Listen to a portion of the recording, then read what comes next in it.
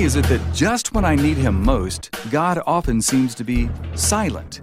If you've ever wrestled with that question, you're in good company. Even the psalmist asked God why He hides His face and is silent. Today, you'll get some loud answers to a silent question. Welcome to Evidence and Answers with Pat Zukeran. Dr. Zukeran is a popular speaker and scholar specializing on world religions, worldviews, and matters of faith and culture.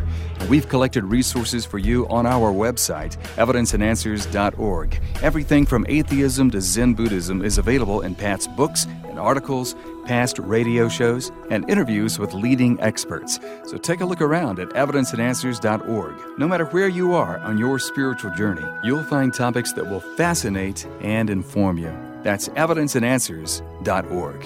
And now here's Pat with part 2 of The Silence of God. Why is God silent when I need to hear from Him the most? For a scholar like Paul, who wrote the majority of the New Testament, the ability to see and write is absolutely critical, ain't it? I mean, if a guy needs to be able to see and write, that's Paul. Right? And if it is cataracts, which I think the evidence points there, he's praying that God would deliver him from the thorn in his side. He says, 3 times I prayed, and God didn't answer. And finally God said, my grace is sufficient for you. All right, God held back and didn't answer his prayer. Why? It was for Paul's protection. Right? What's Paul say? To keep me from being proud, right, and depending on myself and stop depending on him, he gave me this thorn in his side. If Paul could have been a very arrogant and proud guy, right, he is perhaps the greatest scholar and philosopher that has ever walked upon the earth. Antony Flew, the great atheist philosopher who became a theist, died about a year ago. He is the Billy Graham of the atheists. Okay? Anyone in apologetics, you had to answer Antony Flew. No one's come up with a new argument against the existence of God from David Hume until Antony Flew. Antony Flew is the guy who debated often with C.S. Lewis, all right? Titan amongst the atheists. Okay? And he said, I don't believe in any religion. I believe in God. I don't believe in any. But if you want any religion, he said, Jesus is as great a model as you're ever going to find. And the Apostle Paul is perhaps the greatest philosopher you will ever study. So the thorn inside was for Paul's protection. God may be holding back to accomplish what may be a greater good. And often as sinful, self-centered, finite beings, often what we may be praying may not be the best. Actually may not be good in some situations. Next, often we cannot mature if He's always intervening and making the way straight for us. The only way creatures created in the image of God, who are free and have a free will, only way we're going to learn is to go through struggles.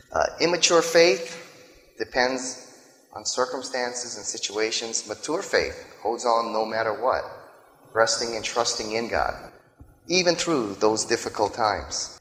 As parents, right, if you always intervene in your child's life, they'll never mature. Right? I mean, if they're doing their math homework and they're stuck at 3 plus 3 and they go, hey Dad, what's 3 plus 3? You go, 6. And they go, hey, what's 4 plus 3? 7. Hey, what's 5 plus 4? 9. If you keep giving them the answer and you don't let them struggle, they ain't ever going to learn math. If God always intervenes in our life and never allows us to go through the struggle, it's impossible for us to mature. Look at the life of Joseph. All right, Joseph in the Old Testament. God told him as a young teenager, through a dream, one day you are going to be the ruler of your people. Remember, he told his brothers, hey, I had a dream, and, the sun and moon, and then you were the 12th star, you guys bowed down to me. God was telling him you're going to be the ruler of his people. However, God knew you can't take a spoiled 18-year-old kid and make him the most powerful ruler, the ruler of the most powerful nation in the world. There's a maturity process that's got to come through there. So what happens after he gets this great promise that he's going to be the ruler of his people? Well, his brothers try to murder him, right? Throw him in a pit and they want to kill him. Reuben ends up talking him out of it.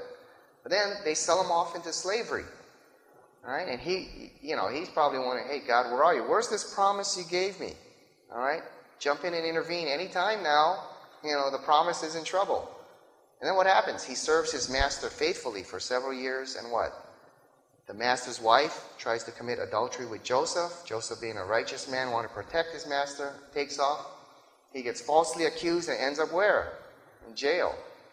He was in there for several years. And in jail, what happens? He meets two guys. One guy's the cupbearer for the king, and he has this dream. And Joseph said, man, you're going to be restored. You're going to be pouring wine for the king. And when you do, remember me, all right? I've been put here unjustly, and I'm not even from Egypt, all right? I want to go home. And the cupbearer gets restored. A few days later, and what happens? The guy forgets. All right, now, years go by, and Joseph is still in jail. And what is Joseph thinking? He might be thinking, God, where are you? What happened to the great promise you gave me? What's going on? Where are you, God, when I need you the most? God was holding back in Joseph's life, allowing him to go through that. Why? He needed to mature and refine Joseph. He needed a man with the kind of quality character Joseph was going to have, so that one day God could fulfill his will in the life of Joseph, making him the ruler of the most powerful nation, Egypt. And eventually there's a great story of restoration with his family. But God may hold back many times because he needs for us to mature. Maturity cannot happen unless you let that person, that immature person, go through the struggle. That's the only way maturity comes about. Okay? That's why James 1, he says, rejoice when you suffer trials of many kinds. Why? Because it develops perseverance. Perseverance develops character. Right? Character, hope. It's only going to come when you go through those kinds of struggles. That's the only way we learn. God may answer in ways we do not perceive. Okay? Job 33, verse 14. Now, remember the story of Job. Okay? Job loses everything, and his wife ends up telling him, hey, curse God and die. How bad does that get? And then Job's friends come, right? Larry, Moe, and Curly. They come and they give this superficial kind of answer, and you read throughout Job.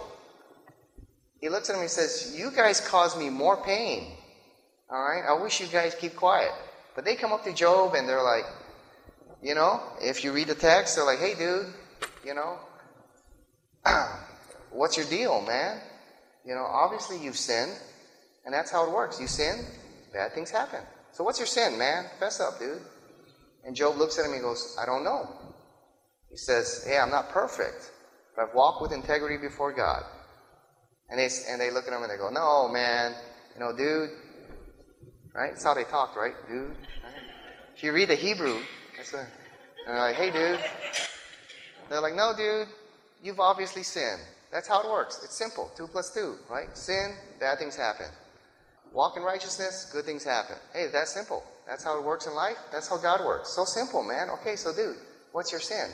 And Job is going, man, I'm tired of you guys, But I don't know. I don't know. All right. And they come back and third time, hey, dude, obviously you sinned. All right, fess up. And Job says, I don't know. And they said, see, you're being proud. You're being arrogant. Come on, fess up on your sin. Right? That's how we Christians often are. Right?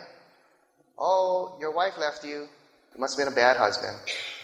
What'd you do? Did you beat her? What? What were you looking at a magazine? What?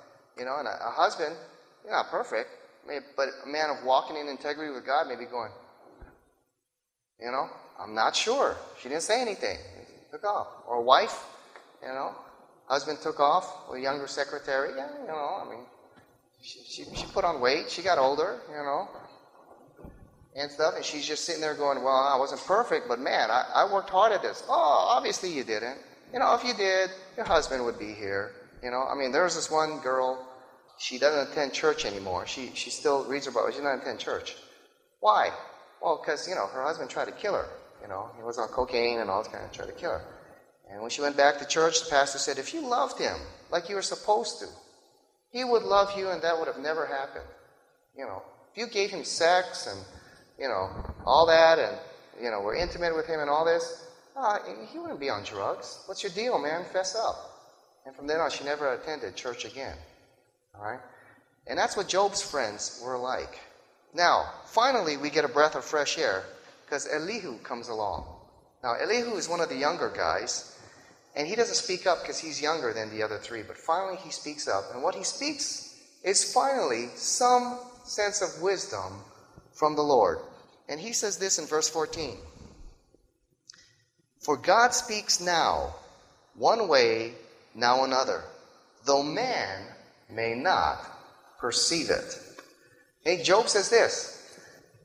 God may be answering prayer, but we're looking in the wrong place.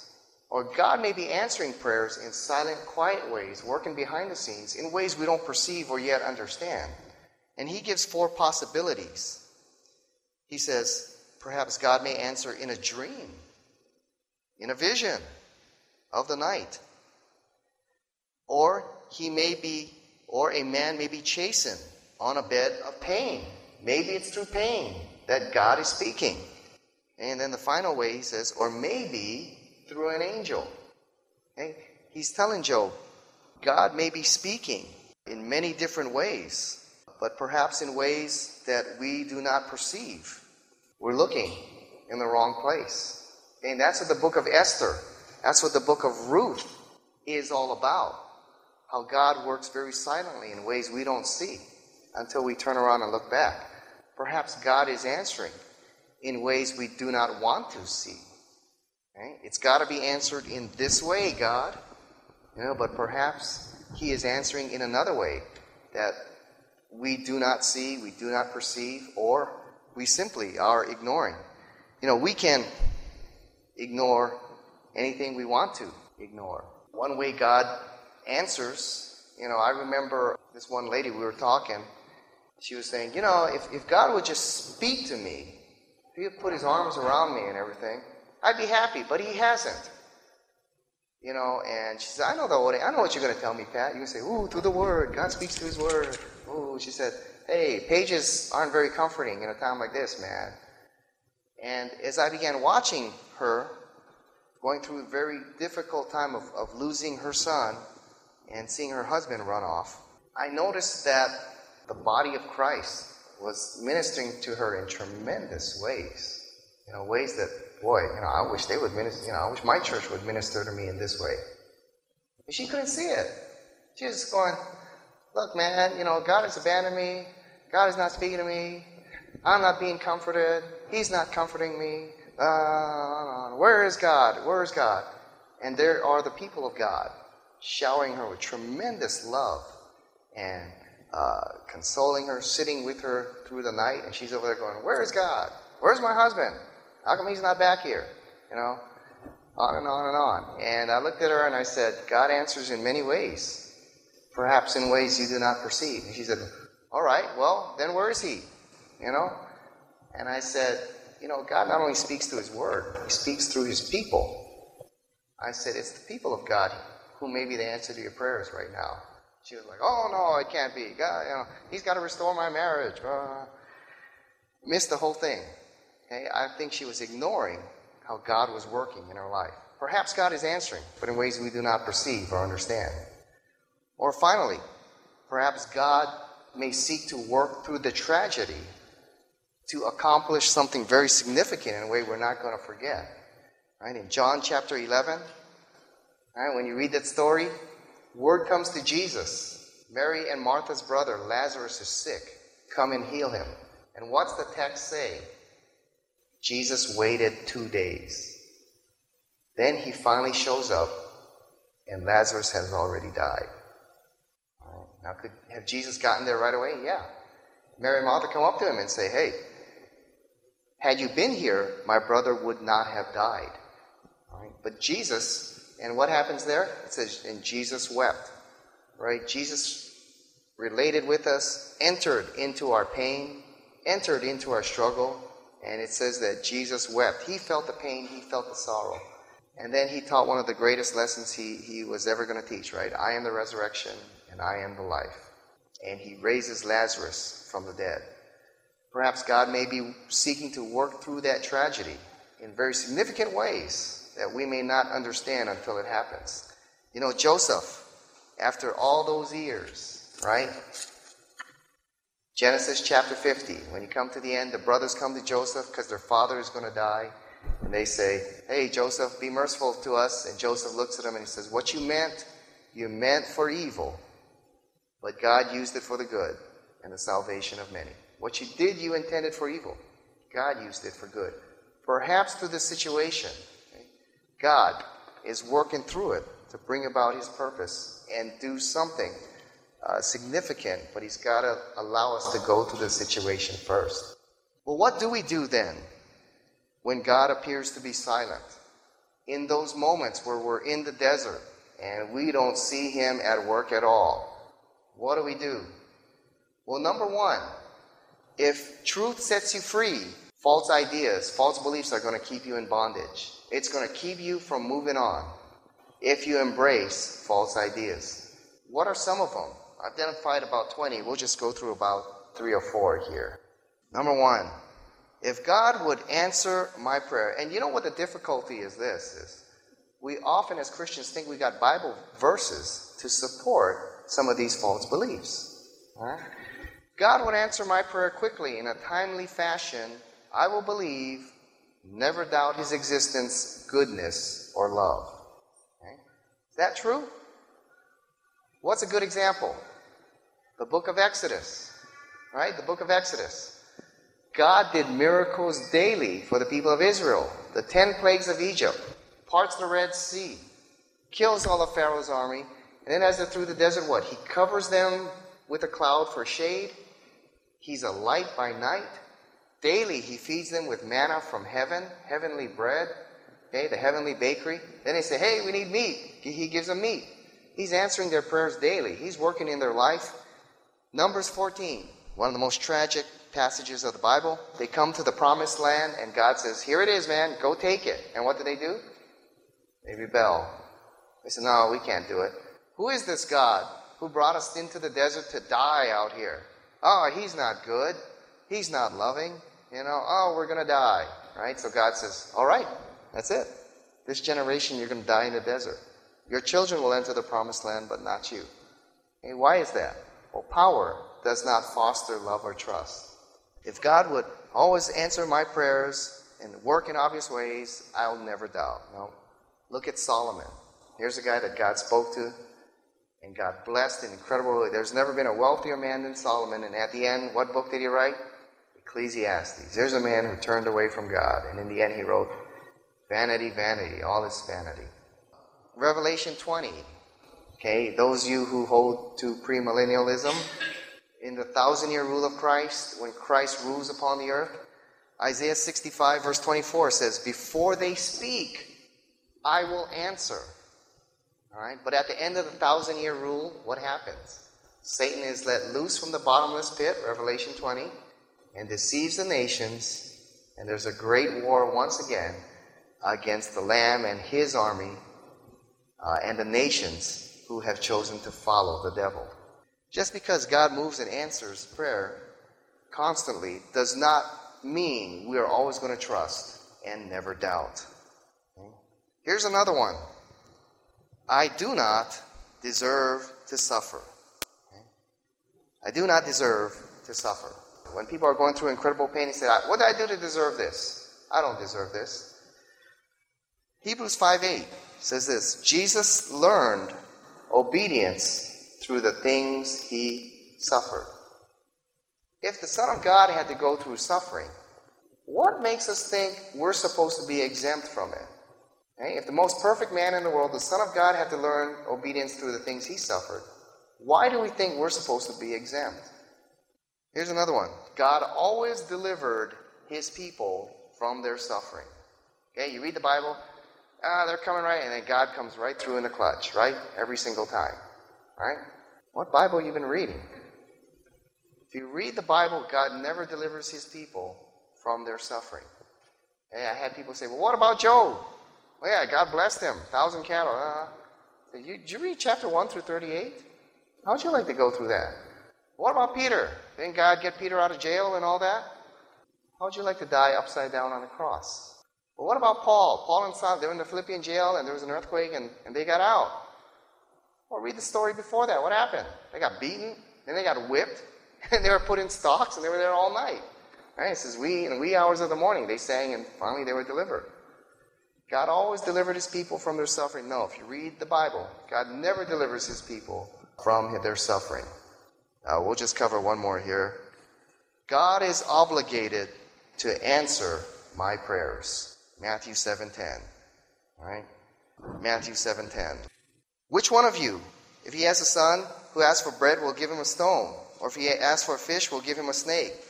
If you then, though you are evil, know how to give good gifts to your children, how much more will your heavenly Father give gifts to those who ask him? All right, there you go. God is obligated to answer all my prayers. No, there's two people I know whose prayers were not answered. And one of them, his name was Jesus. Right? Matthew 26, he prayed. And he prayed diligently and very intensely. If there's any way we can do this another way, take this cup from me. And God didn't answer that one. Paul, 2 Corinthians 12, right? Prayed that he be released from his thorn in the flesh. God didn't answer that one. And remember, when you get to passages like Matthew 7, verse 10, okay, there's always qualifiers in there, right? Jesus says here that God will give you every good gift. I mean, God will give you everything you ask for, every good gift. And you know what? Being selfish, sinful, finite beings, sometimes we don't know what good is. You know, there was a guy, I remember he was praying. He was so depressed because God didn't answer his prayer for a wife, you know. And then he finally got this girlfriend, and they were going out for about a year, and then they broke up. He was praying that God would bring her back. And he was so depressed that God wouldn't bring her back. And finally, you know, I met both of them. We went out to dinner. I saw them interact together, and she was pretty. But wow, she was one ornery lady. She was mean, you know. And the way she talked to him and everything, and all that, she was mean. And when we were done, he came up to me and he goes, "So what, man? What do you think?" I said, "I got one word of advice for you." He said, "What?" I said, "Run for the hills." Okay? All right. I think God spared him from the answer of his own prayers. All right? Because often we don't know what is good. Right? So eliminate false beliefs that keep us in the pain and suffering that we're in and don't allow us to move on. Our call is to trust him in all situations, not always to understand why. Even if we did understand, we may not like the answer. But our call is to trust him no matter what. God never promises to deliver us from our suffering, but to walk with us through them, right? Psalm 23, even though I walk, what? Through the valley of the shadow of death, not around it. Though I walk through it, you are with me. Promises to be with us through those times and enters in to our pain and suffering and shares in it with us, right? He didn't stand by uncaringly. He came into this world and suffered with us. And the most obvious way is through the cross. Finally, since we cannot understand all things, as Job, cling to what we know for sure. The main verse, the theme verse of Job is what? Job 13, verse 15. That is the theme verse, and that's the point you need to get to as a believer if you're ever going to leave the pain behind. Job 13, 15. When all the bad things happened, in the end, what did Job say? Even though he kill me, yet will I trust in him. Some of your translations say, yea, though he slay me, yet will I hope in him. That's the point all of us need to get to if we're ever going to leave the pain behind. To say, I don't understand all that happens, but no matter what, even though he kill me, I will hope in you. When you can get to Job 13:15, you're going to be able to start coming out of that dark tunnel and coming into the light and leaving that pain behind. And in the end, remember, okay, this is not the end of the story. You know, I was speaking with a good friend the other day. He had lost his daughter a year earlier in a serious car accident, their only daughter. And he had lost his wife to a battle of cancer. And we were sitting there at Zippy's drinking coffee, and Charlie looked at me and he just said, I'm 70. What really do I have to look forward to now? You know, and I was sitting there just quiet. I didn't know what to tell the guy, you know. And a good friend of mine who works as a janitor on a golf course, he just looked at Charlie and he said, Charlie, this ain't the end of the story. And that's true for all of us, no matter what we may be enduring now, no matter what situation you may be in. If you're going through that dark tunnel, and you're having difficulty singing those praise songs, remember, through all of this is not the end of the story.